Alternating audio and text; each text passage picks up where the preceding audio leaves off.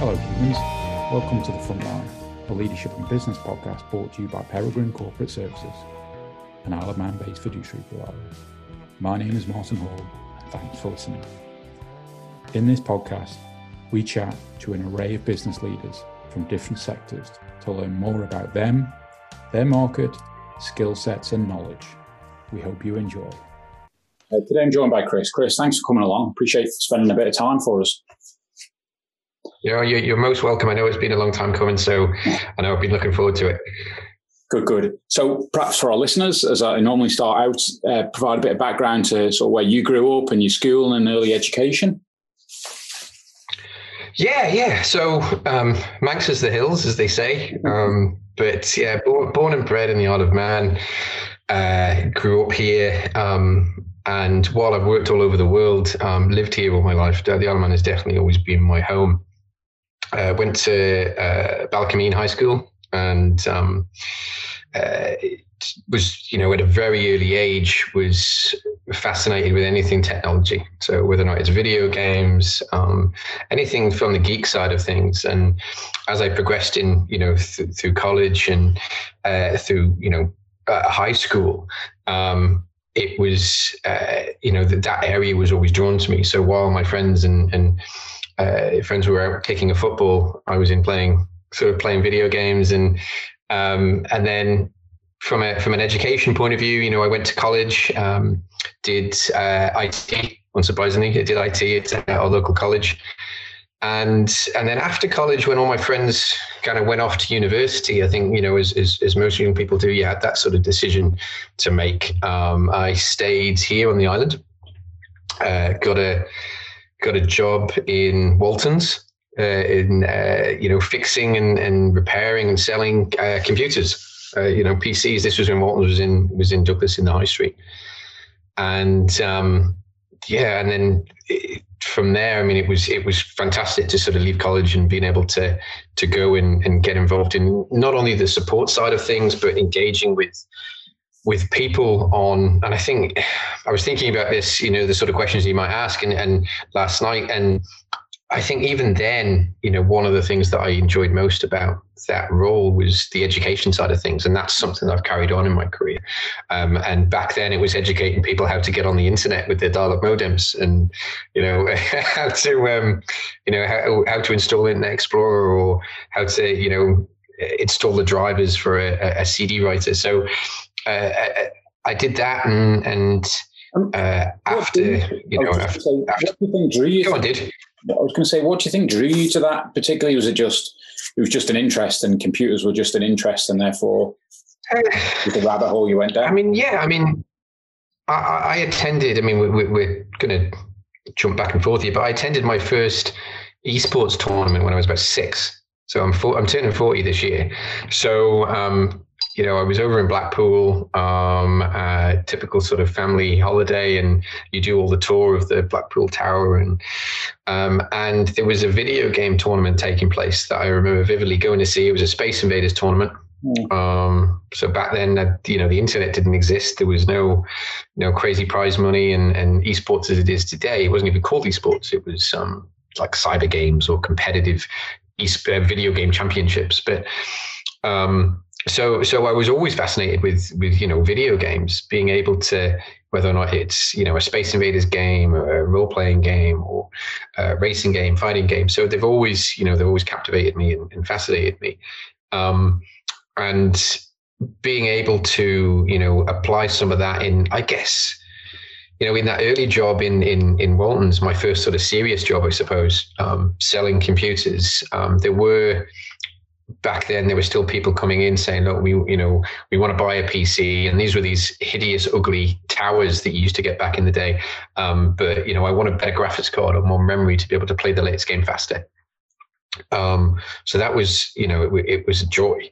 And I learned a lot from that, retail customer facing role as well. And I've got 2 boys, and I'd love to see both the boys really go into do a stint in retail and do a stint. I think it's so important being able to, learn to think on your feet. You don't know who's going to come through the door and what sort of questions they're going to ask and how to support them. And I had a fantastic few years working in that role. And then after that, my friends, they come back from university, come back to the island with stories of how amazing off island life is. And myself and a friend of mine, Martin, we got our heads together and said, look, let's just save up and go backpacking and leave the island for like 3 months. So I left my role in Waltons and traveled around Europe for 3 months until my money ran out. And, that was an enriching experience. And this was before the Euro had kicked in, and each country was wildly different than the next. And it was a safer time. And really sort of, when you say those sort of things, it makes you really feel old. But 20 years ago, Europe was a lot different, and traveling and backpacking around places was a lot different than it would be now. And again, that played quite an important part, I think, in my career, in where I stepped through, being able to go from one country to the next, being able to form relationships with people from a different language and a different background. It was fascinating and did me in good stead when, later on in my career, I would travel a lot. I worked out in different places around the world solo, and you have that confidence, I think, being able to do that, being able to step into a different country or have a conversation with somebody with a different language. So that I came back from backpacking and with a kind of, look, I can either go back into retail, or start a different career path that is going to be take me on a different kind of pathway. And at the time, I wanted to continue that computer and IT side of things. So I worked for a local software company and managed their development team for 8 years. So that was, the software that we developed was corporate service software. Okay. So I started off in the payroll division, and then I moved into managing the team that looked after the corporate structuring software, the time and billing software. And to do that, before I took that role, I didn't know the first thing about company formation. I didn't know, from 9Ns to share certificates to, Form 1s, and it was a fantastic opportunity because I had to learn these things. I had to build relationships with the company registry, with the tax office, to be able to, because if you're going to develop software, those sort of things, you've got to understand, the outputs. You've got to understand that the form that it's spinning out is accurate. And I assume during this, to go two things off the back, I assume during this, because obviously we're going to get onto esports, you still video game, and that's still a passion of yours. I assume at home. Oh, absolutely. So, the what was around in that kind of esports industry, gaming wise? What was the? So, that was more your StarCrafts and those. Obviously you've got your Doom and Quake, and they were being played competitively. There's this misunderstanding that esports has just came out of the blue in the last sort of 2 or 3 years, or when Burger won the Fortnite World Cup. That's when esports suddenly appeared, which in reality esports goes all the way back to the 1970s. So the first competitive video game tournament took place in a university out in the States. It was a game called Space War. And that's the first documented kind of competitive video game being taken place, and the winner won a subscription to Rolling Stones magazine. But video games, being played in that sort of competitive format has been around for a long time. So during that time in my career, it was going on, and while, as I said, my mates were, watching, the football on the telly, I was looking for downloads of tournaments taking place in South Korea, because it was being played competitively at a totally different level there. The guys playing the games, they were superstars. They were on television. There was formed teams there. Were you ever any good? Say again? Were you ever any good? With myself, to go pro, I'd love to say yes, but it's like, it was like if I played any other sport, the percentage of individuals that are fans of that actually get to be at pro level, whether or not, I know you're from a cycling side or from a football or traditional sports, that kind of top percent there that can make a serious go to make a living out of it is quite small. So, but it was still didn't matter. I still play the games. I still played the games with my friends, and you could consume the content and you'd read about it. And at the time, going through when I was in that job, internet cafes were kind of rife. So when I was traveling and afforded opportunities to travel in that role, you'd seek out internet cafes and you'd dive in there to play opportunities to play tournaments together, and we had internet cafes here on the island as well at that time. Fegan's Lounge, and there was internet cafes there, and then in the evening, Gary and the guys that would run that, I'd come down and help out with tournaments there. And so it's always video games and video games played competitively has been there in the background.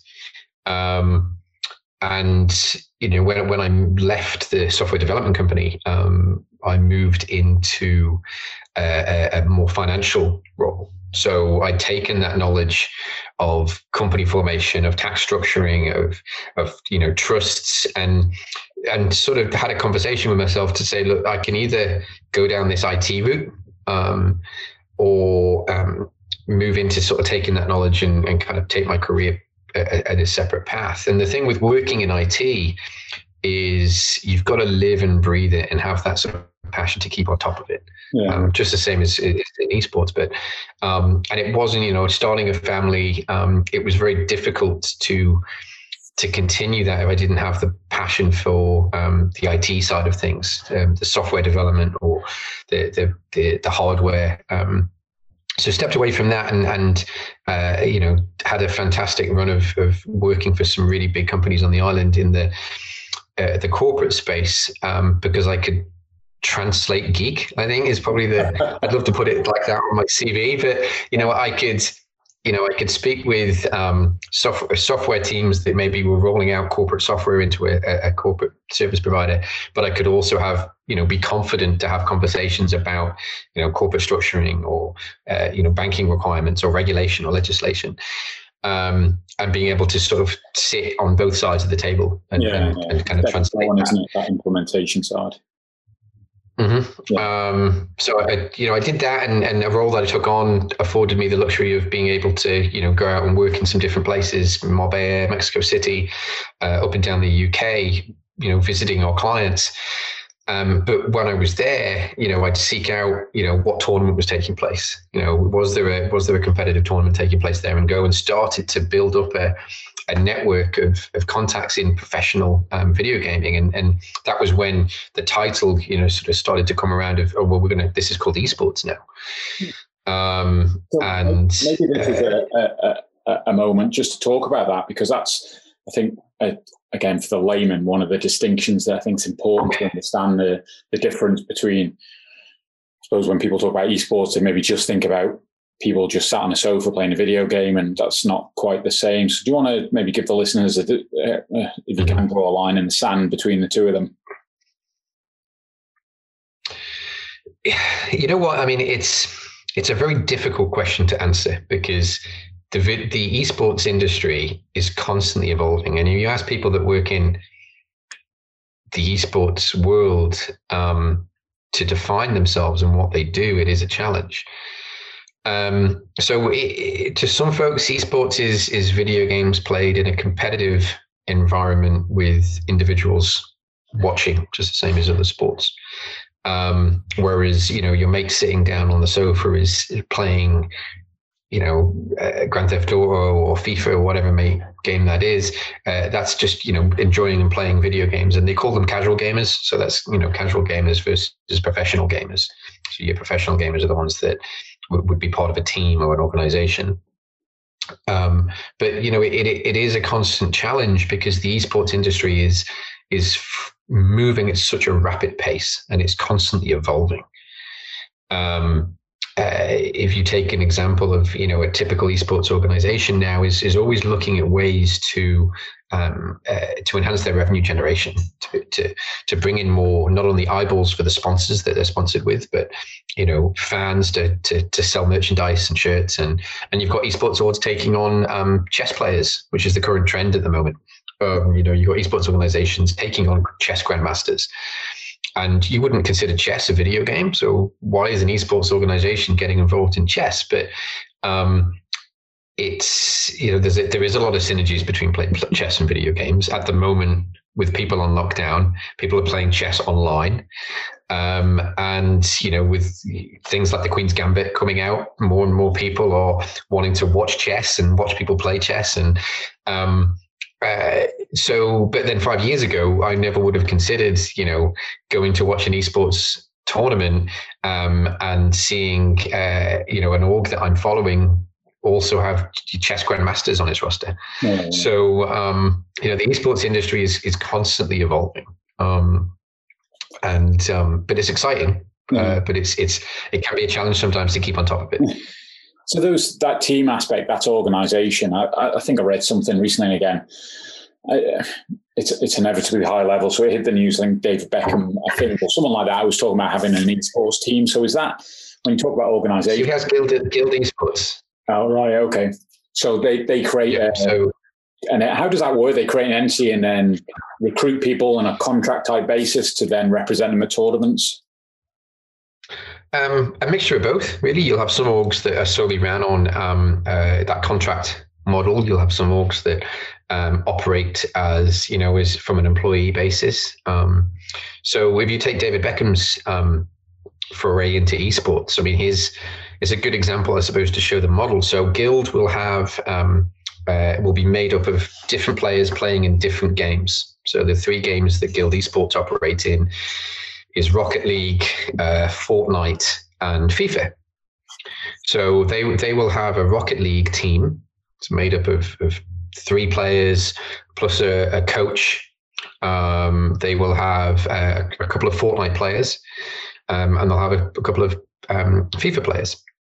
They'll also have content creators. Now, the content creators, as part of that organization, they won't be playing professionally. They will be on social channels such as YouTube or Twitch predominantly, wearing the Guild Esports brand with their sponsors slapped on the front as well. And they will be creating content. They'll be playing any game that is currently, trending or interesting, is going to get those eyeballs and followers.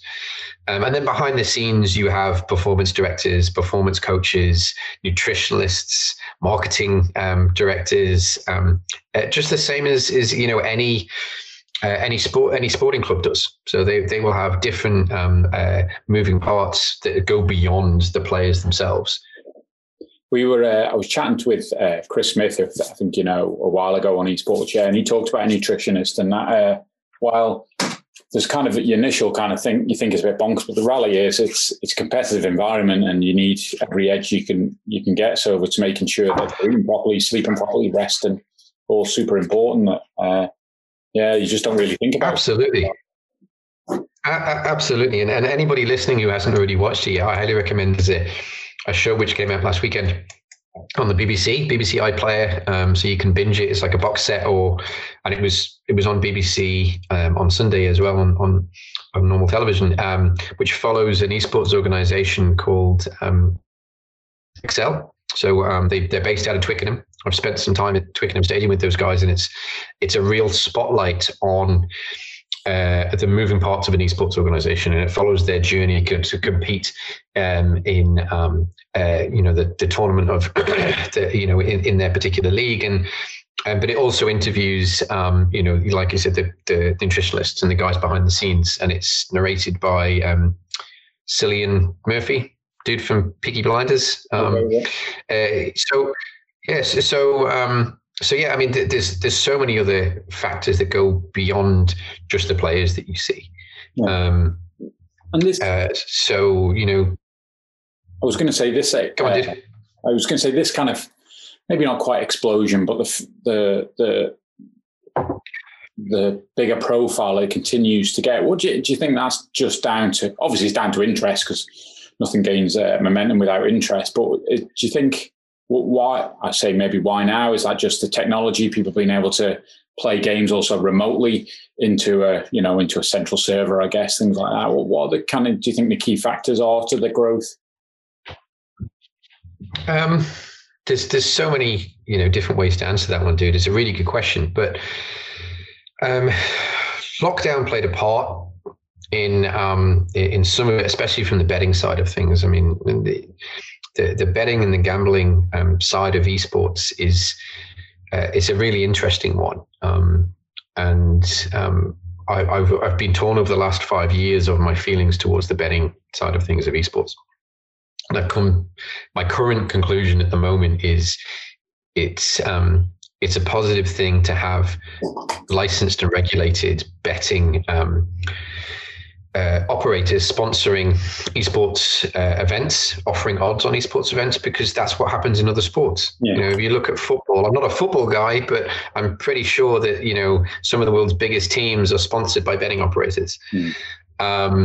And the same can be said with esports organizations as well. So having the funds being injected into that particular org to allow that esports organization to attract players, to invest in its structure, to hire performance directors, and being able to sort of bet on esports as well.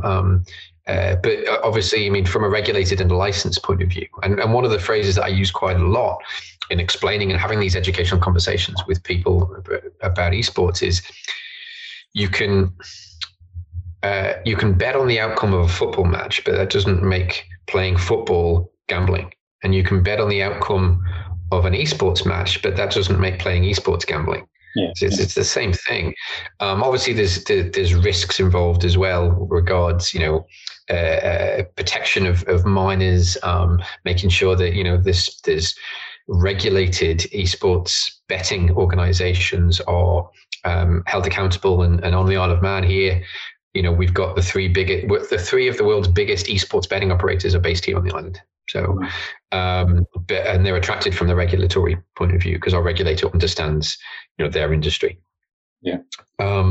So in answer to your question though, dude, I mean, with the growth, you've got more eyeballs because a number of factors. You've got a younger generation now. I mean, I turned 40 this year, and I'm thinking that there's 17, 18-year-olds that are getting into position of decision making, of getting involved in different projects and championing what their company gets involved in, whether or not it's a bank or a payment provider or a law firm, and they're gamers just like I was and just like I am. And you've got a new generation of people coming up that are passionate about this industry, which are adding value into it, and also wanted to watch it as well. I mean, a lot of my friends and colleagues within the industry, they will tune in to watch an esports tournament over watching a traditional, football tournament or rugby or whatever it may be.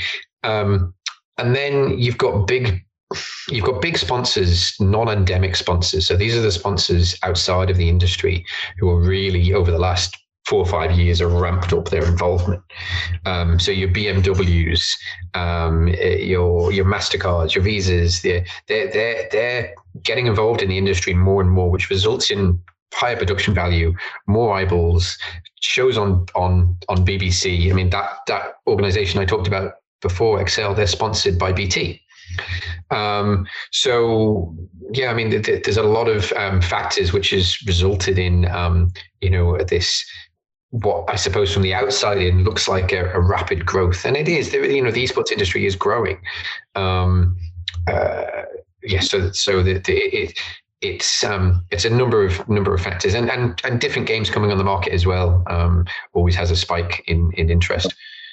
It's just thinking back to the betting question, and it's probably my poor layman brain, but my immediate thing when you think about betting on esport is that there's two people playing a game of FIFA, and it's like, well, I'll just throw the game, tell my mates, and mates can make some money. And it's kind of like, I suppose, certainly in more unregulated space, but that same sort of stupid mentality really can't be applied to any sport. Two tennis players throwing a game. Well, we see it, don't we? It's snooker, etc. So it is, exactly. Yeah. It's funny how so and the media. Well, you can't bet on that because why can you trust two kids in there playing a game? Well, I say kids, they don't have to be kids, but you know what I mean. It's funny how just the default position is they could throw the game, but the reality is that happens everywhere in sport anyway. Well, not everywhere, but it's a common place. Yeah. It does, and it's bets don't take place on you and me playing a game of FIFA. They take place on they take place on tournaments which are being held in the Mercedes-Benz Arena with millions of people watching, with huge sponsors, and when you're going to put those events on, a TO or which is a tournament operator, that they make sure that that the players can't cheat, that they look at every single detail. They even do dope testing, so to make sure that the players are not loaded up on Midland. So just the same way as other professional sports, because if you're playing in a tournament, if you take the international, which is a big tournament for a game called Dota 2, the prize pool for the international a year before, because it was cancelled last year, was $35 million. So if you're going to run a tournament and the prize pool is $35 million, there has to be processes in place to ensure that these players aren't going to have an edge and aren't going to be cheating. And that comes down to, the booths that they play in are soundproof, that they can't hear the crowd reaction over what their opponents may or may not be doing strategically.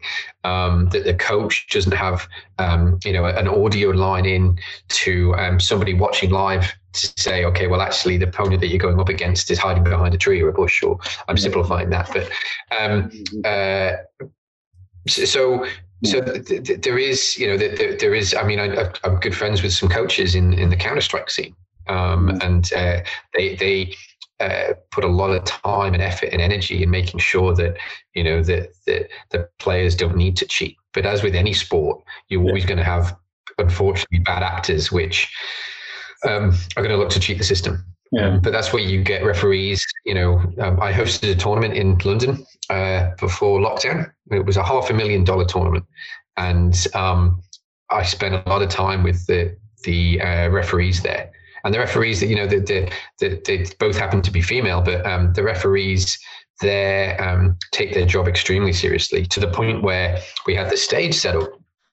And one of them stopped the game to make sure that, because she thought that one of the players was, because there was a reflective surface in the corner off stage, and she needed to sort of pause the game to make sure that player wasn't able to kind of look at the reflective surface to kind of bounce back and see what the opponent teams was doing. So yeah, it does take extremely serious. And then the developers of the games, they do their best to ensure that there isn't any opportunities for malicious software to be installed, or any cheating to happen in the game. Oh, right. It's interesting because in some of the other podcasts I do, I'm chatting to sports people, talk about psychology of in their sport and their mindset. And I imagine, again, in this scenario, which is when you mentioned about someone hiding behind a bush, it's that same, I suppose, I'm sure they probably have psychologists working with them to help them deal with the stress. One, the stresses, but also tactically, I'm sure it bleeds into tactics and things like that as well. They have sleep psychologists. There's a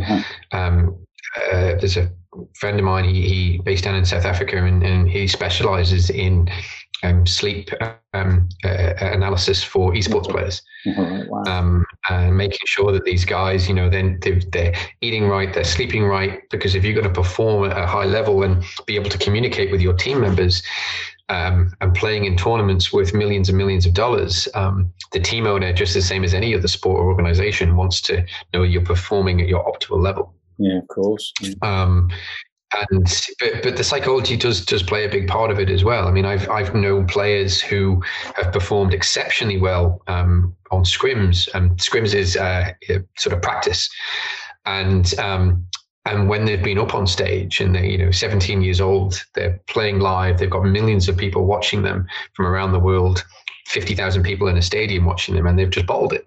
They've not been able to handle that sort of level of pressure.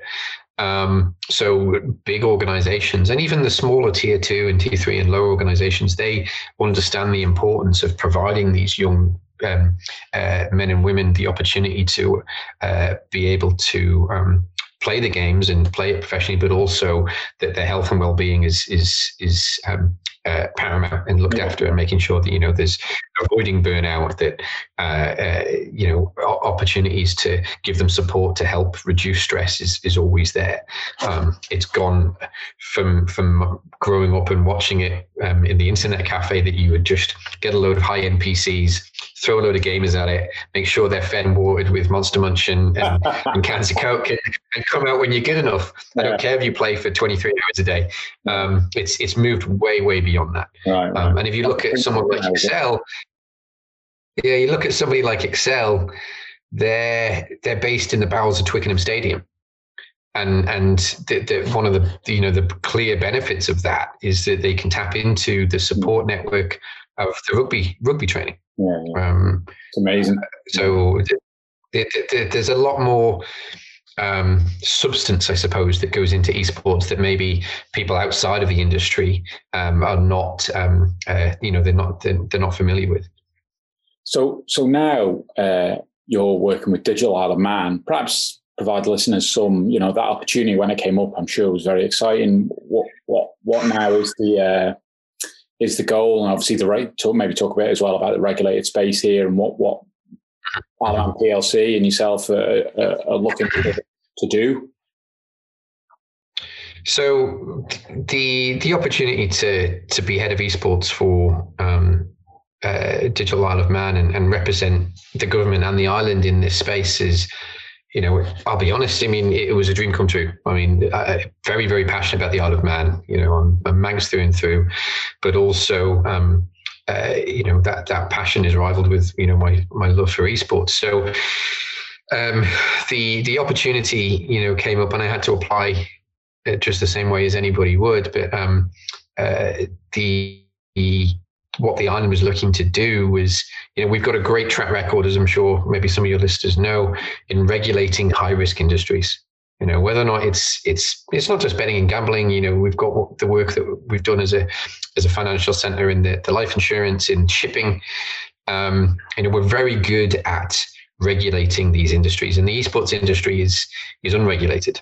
And having spent time, as a fan and as a supporter of the industry, and built up good relationships with players and org owners, I've been able to identify and experience some of the pain points that they've had playing in tournaments in certain countries that, they've not been paid on time or in full.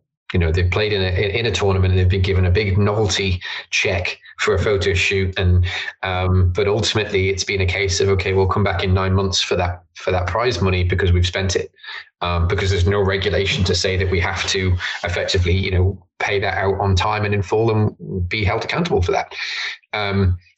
Other issues as well that I thought that could really benefit from being regulated in a way that helps grow the industry and not put shackles on it, and we've seen that with the betting and the gambling licenses here on the island.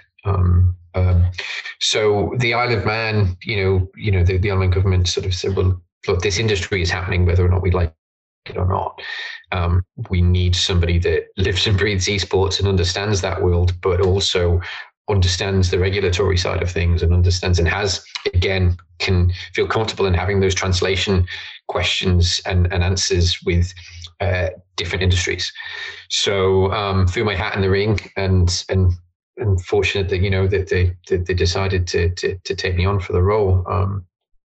And I've spent my time since I landed, which is still fairly fresh. It was August last year. We're working with the regulator on what we can do from a regulatory side, but also a lot of my time is spent from a grassroots side of things. So as anybody who's listening, who's an avid sports fan, forgetting about esports, but as an avid sports fan, they will understand the importance of grassroots and understanding the importance of supporting this new generation coming into that sport and providing the facilities and the services for them to play in a safe environment, have access to, advancement paths, and coaches and the equipment. Being able to represent the island is something that I think is, one of the most exciting things for me. In that, seeing young girls, young guys who are, keen to get involved in playing professional esports, and having seen what we've done with cycling, having seen what we've done in snowboarding. We've got no snow here, but we've got a good track record in whether or not it's Zoe, and now you've got Brandon, who's Zoe's protege from the island, and he's part of Team GB snowboarding. And I think it's not a coincidence really that the island is very good at generating Olympic level athletes. We know how to get behind sporting potential. And it's very important for me to be able to focus some of my time on how we can do that and utilize that on the island in an esports capacity. As well as all the other benefits of being able to play in a safe environment with their friends. So part of my role is flying the flag of the island that, look, we're coming into this esports space authentically. I mean, it's a word I use a lot, to the point where it's joked around the office that, it's there's a tally for the amount of times in a day that I use the word authenticity and authentic when I'm on calls about, esports and speaking to people off island. But it resonates so much with those in the esports world. And when I'm talking to esports organizations from a regulatory point of view and say, look, you should come to the island and be involved in these talks from a regulatory side,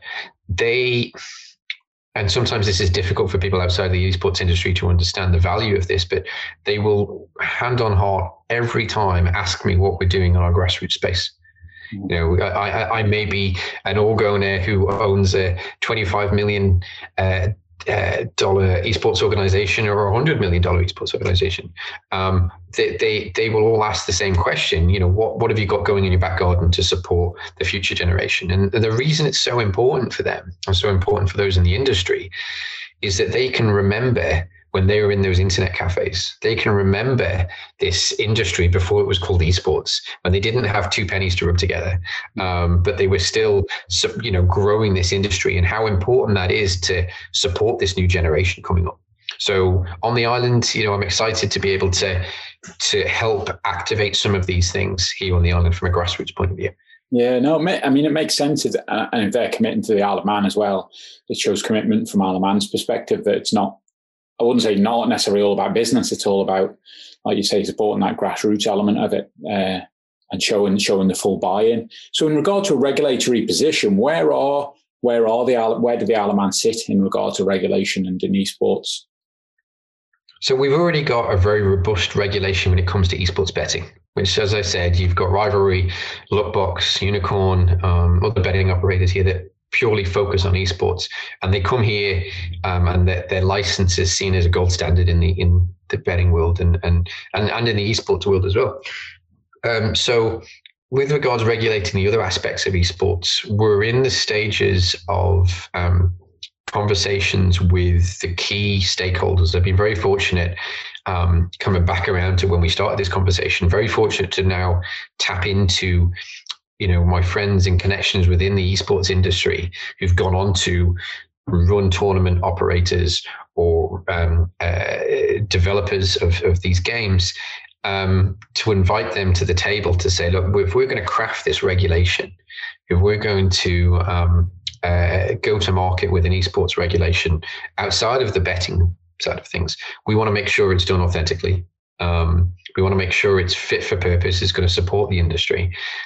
So with regards to answer to your question, where we are, we're in advanced stages of conversations with a lot of these key stakeholders to be able to share their pain points with myself and the regulator here on the island. And as we gather that information, we're able to to craft a regulation which is not only fit for purpose, but it will be robust, and it will be recognized in the esports industry as, that same gold standard that we've got with our shipping and our betting licenses.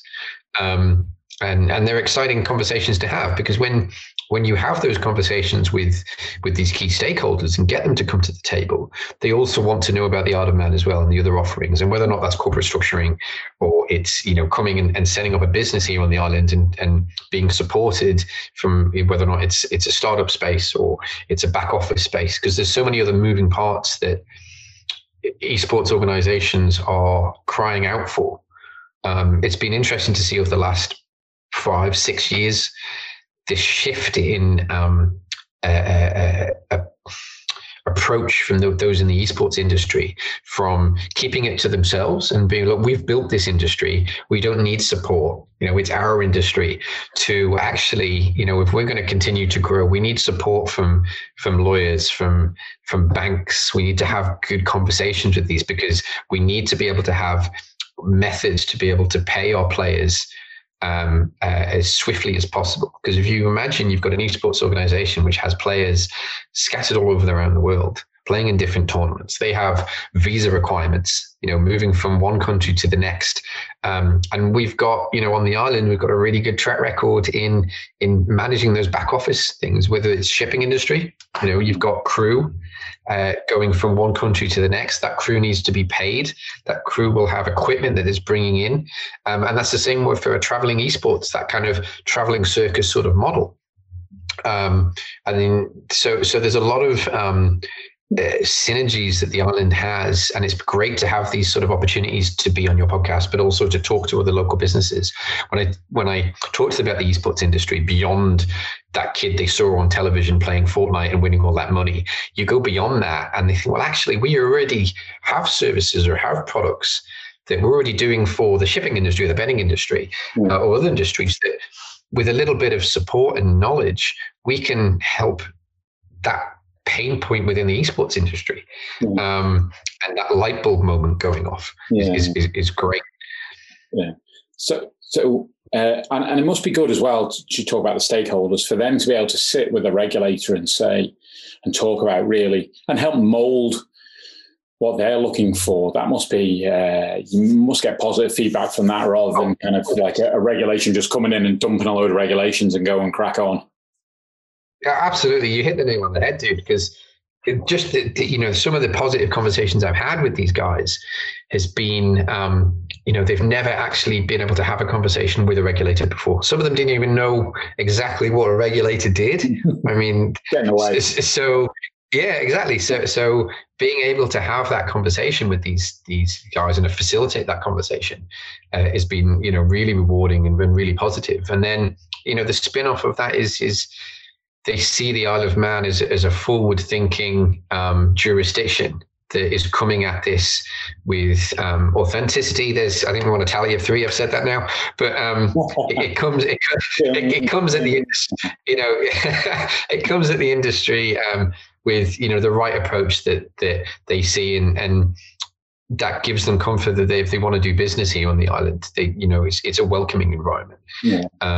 Not just trying to wring them out for as much cash as they can get because it's the hottest thing at the moment. Esports is booming, is one of the most used phrases I've seen in articles over the last 12 months. Esports is booming, esports is booming. But from those in the industry and those that work in the industry, it's sometimes, a bit of a trigger to see that in the esports industry has been around for a while. And people like ourselves and where I work, you're perhaps one of those peripheral firms that have the ability to maybe interact with the industry for service providers, for people out there that perhaps might be lawyers as well, things like that want to maybe just start with a kind of, outside of this podcast, obviously esports 101, and start to go down a rabbit hole learning more. What's kind of tips or areas or places to point people? Is that to go with just YouTube, sign up to, subscribe to magazines, etc., online newsletters to learn more, phone you? Yeah. So, yeah.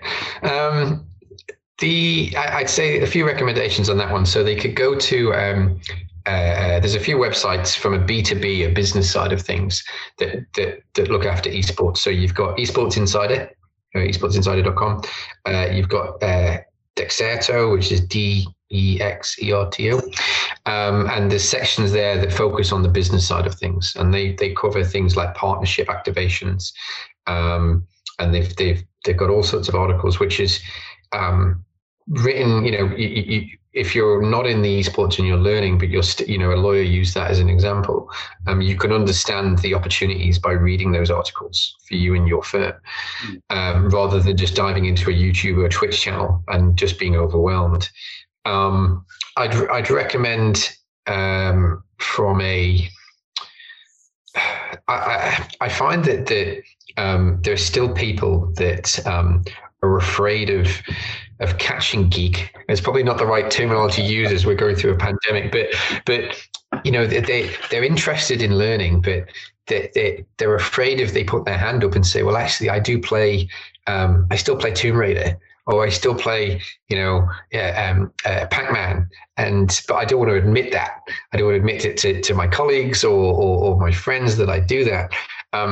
But not being afraid to do that, because the world is very different now. That if you admit you're playing video games and you enjoy video games, you're not going to get, labeled or ridiculed as maybe you did sort of 20, 25 years ago. And there's so many opportunities when you step into the space, and whatever game you're into, there'll be, a fan base there, and there's a game for everybody as well. And you could learn so much more by playing the game. And then also it gives you a pathway then to start watching that game being played on Twitch. And Twitch is the main platform for streaming games, not just video games, but mainly video games. And that will give you sort of a comfort zone, because if you're watching people play a game that you like on this platform, rather than just going in totally cold. So, and then there's certain personalities, to follow if you use social media and you use Twitch as an example. There's a friend of mine, Adam Fitch. He's a journalist for esports, and he's somebody that you would be able to follow and see, and he spotlights on different industry and the B2B side of things within esports. But then, and also not being afraid to ask, like to kind of summarize the last point that you said, they're not being afraid to ask and pick up the phone to myself. So if you are, if you are the man, especially pick up the phone, but even, outside of the island. And what, you'll find is most people in the esports industry are very open and welcoming of people wanting to learn about their space. Yeah. So connecting with them on LinkedIn is there's a lot of people on LinkedIn in the esports space from the business side, because there is, again, they want to learn from lawyers, from corporate service providers, from nutritionists, from traditional sports. So it's not being afraid to kind of reach out and ask. And if you're seen as bringing value into esports, you'll be very welcomed. Yeah. If you bring value, put value in before you take value out, then you'll be welcomed with open arms. Yeah, right. Okay. And just maybe a couple of final questions before we wrap up. What's your favorite game at the moment? Oh, good question, man. I've got a bit of a love-hate relationship with Fortnite. And while... So Fortnite is a fantastic game for me to play with my youngest. As with most people that work in... Say again? Because you can smash him. No, it's the total opposite. In fact, I mean, he there's a term used in esports called carry, and he carries me. Oh, right. And I'm in talks with a number of coaches, calling in favors to say, look, my son's got massive potential. He's a fantastic player. I'd love to help you coach him. So I enjoy that because it's an opportunity for me to play with him. And as most people that work in different industries, I play less games than I ever have now. Now I work in this role. People sometimes say, oh, you get to play games. I'm far from it. A lot of my time is writing reports, is, putting presentations together. So I play less games than I ever have. From an esports title, it's probably Hearthstone. So Hearthstone is, it's a card game, a collectible card game. It's a digital card game. And it's something that I played a lot when I was traveling, because I can play it on my tablet. I can play it on my phone when I'm stuck in an airport. And and waiting for the fog to clear to come home, I can play some rounds of Hearthstone, and so I play that a fair bit. But there's so many games coming on. I mean, games to watch. I'm a massive Counter-Strike fan, and I enjoy. I've got an org that I follow, just the same way as people will have. They might be fans of Manchester United or Liverpool, Everton. So the org that I follow is a Swedish org, and I've followed them for a number of years, and I'm very passionate about that particular organization. And they recently sold their roster, and they've taken on. It's like the worst kept secret in esports at the moment. Today, around 6, they're going to announce their new Brazilian roster. They've picked up some 5 Brazilian players that's some of the best in the world. So there's a lot going on in that space, and I can get very passionate when watching those guys play. So in answer to your question, there's a few games I play. What about yourself? No, I must say I'm not a gamer. I just haven't got the patience. I used to play Commando on the Commodore 64. That's about as far as my. It was when my parents came home at probably the age of me. My sister said probably the age of 8. Said to my parents, they said, "We're going to get you a computer for Christmas." We said, "Don't get us a VIC-20 because they're rubbish. Get us a Commodore 64." And of course, they came home with a VIC-20. So I'm not really a gamer per se. I just haven't got the patience for it. Struggle to have the patience. So solitaire. Would you ever look to? Yes. Would you ever look to get involved in some of the cycling side of things? Yeah. Well, so funny you should say that actually, because with Zwift. So a good friend that I co-host another podcast with, he's on a team. He rides. You know him, Matt. He rides for them. I've used it, but never to race. And funny enough, I did my first formal race at the weekend.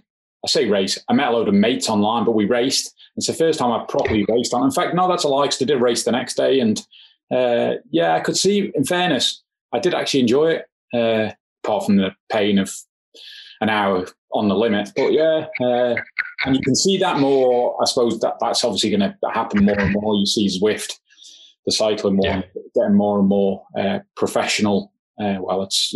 People pay to do it now. So often when I think of esports, that's normally, in fairness, if somebody said esport, I'd think of Zwift. There's obviously, like you say, from chess to video games to, I'm sure there'll be people running on treadmills. Well, I'm sure that's going on already. Things like that. Oh, so Zwift has a treadmill module, doesn't it? You can go on the treadmill on Zwift as well, and I'm sure. Yeah, absolutely. And the biggest trends at the moment, I mean, you've got mobile esports, so people playing esports titles on their mobile, and which is usually that sort of reaction you just had there with regards to when I say, the biggest trend is going to be mobile esports, but the reason being is that it's the barrier of entry. So you've got a smaller barrier of entry. So if you wanted to play some professional sports, like I've mentioned Counter-Strike, you'd need to have an investment in a gaming rig and a professional gaming keyboard and gaming mouse. And whereas with some other titles like PUBG Mobile is probably the leading one, you just need a phone.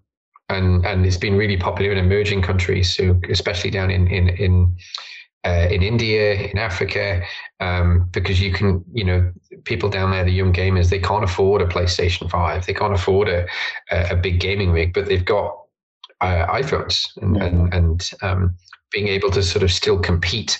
And the PUBG Corporation, they put a lot into that grassroots space. Okay. They put a lot of money into supporting that ecosystem of those young men and women who want to play professional esports, and they want to play on that platform and have a pathway to playing in big tournaments and getting, winning big prize money, but also being able to play with other people around the world.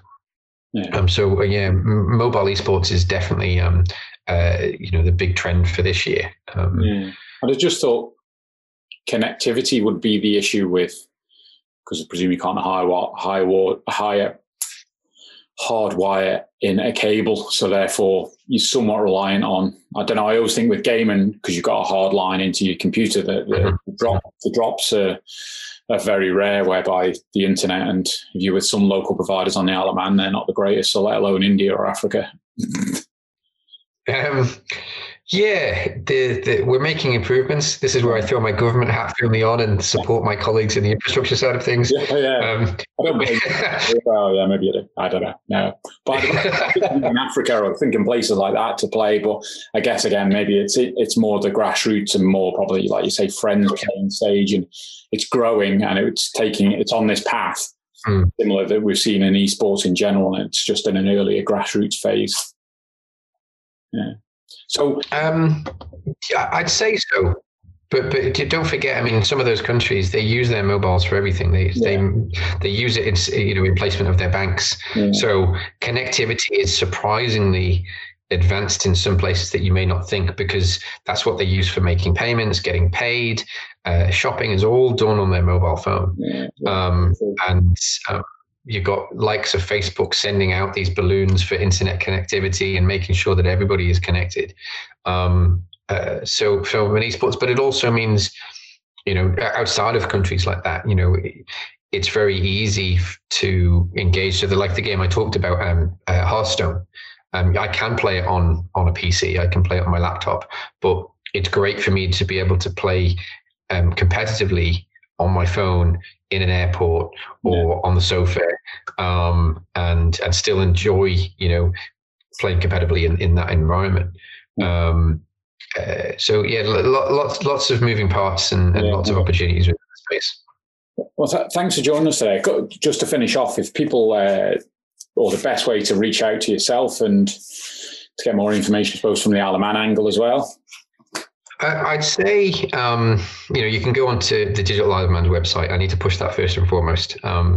And we've got a dedicated page on there from an esports point of view. The other side is LinkedIn. That's my home from away from home in the digital space. So I'm very active on LinkedIn, sharing articles on esports, sharing my thoughts, and engaging in conversation. So if somebody does, they're off island, obviously if they're on island, they can pick up the phone and or even rock up to the digital agency and come and have a chat with me. But if it's off island, absolutely look me up on LinkedIn. And send me a request, and I'm more than happy to engage and answer any questions that they've got about the industry. Super. Thanks for joining me today. Really interesting. That's cool. An opportunity of what's going on the Isle of Man, and obviously for yourself, and doing a job you're very passionate about as well. So I appreciate your time today. Thanks, man. I really appreciate having me on, and you've had some great guests on this show. So I'm really grateful for you to ask me on. So thank you very much. Pleasure, absolute pleasure. Thanks for listening, everyone.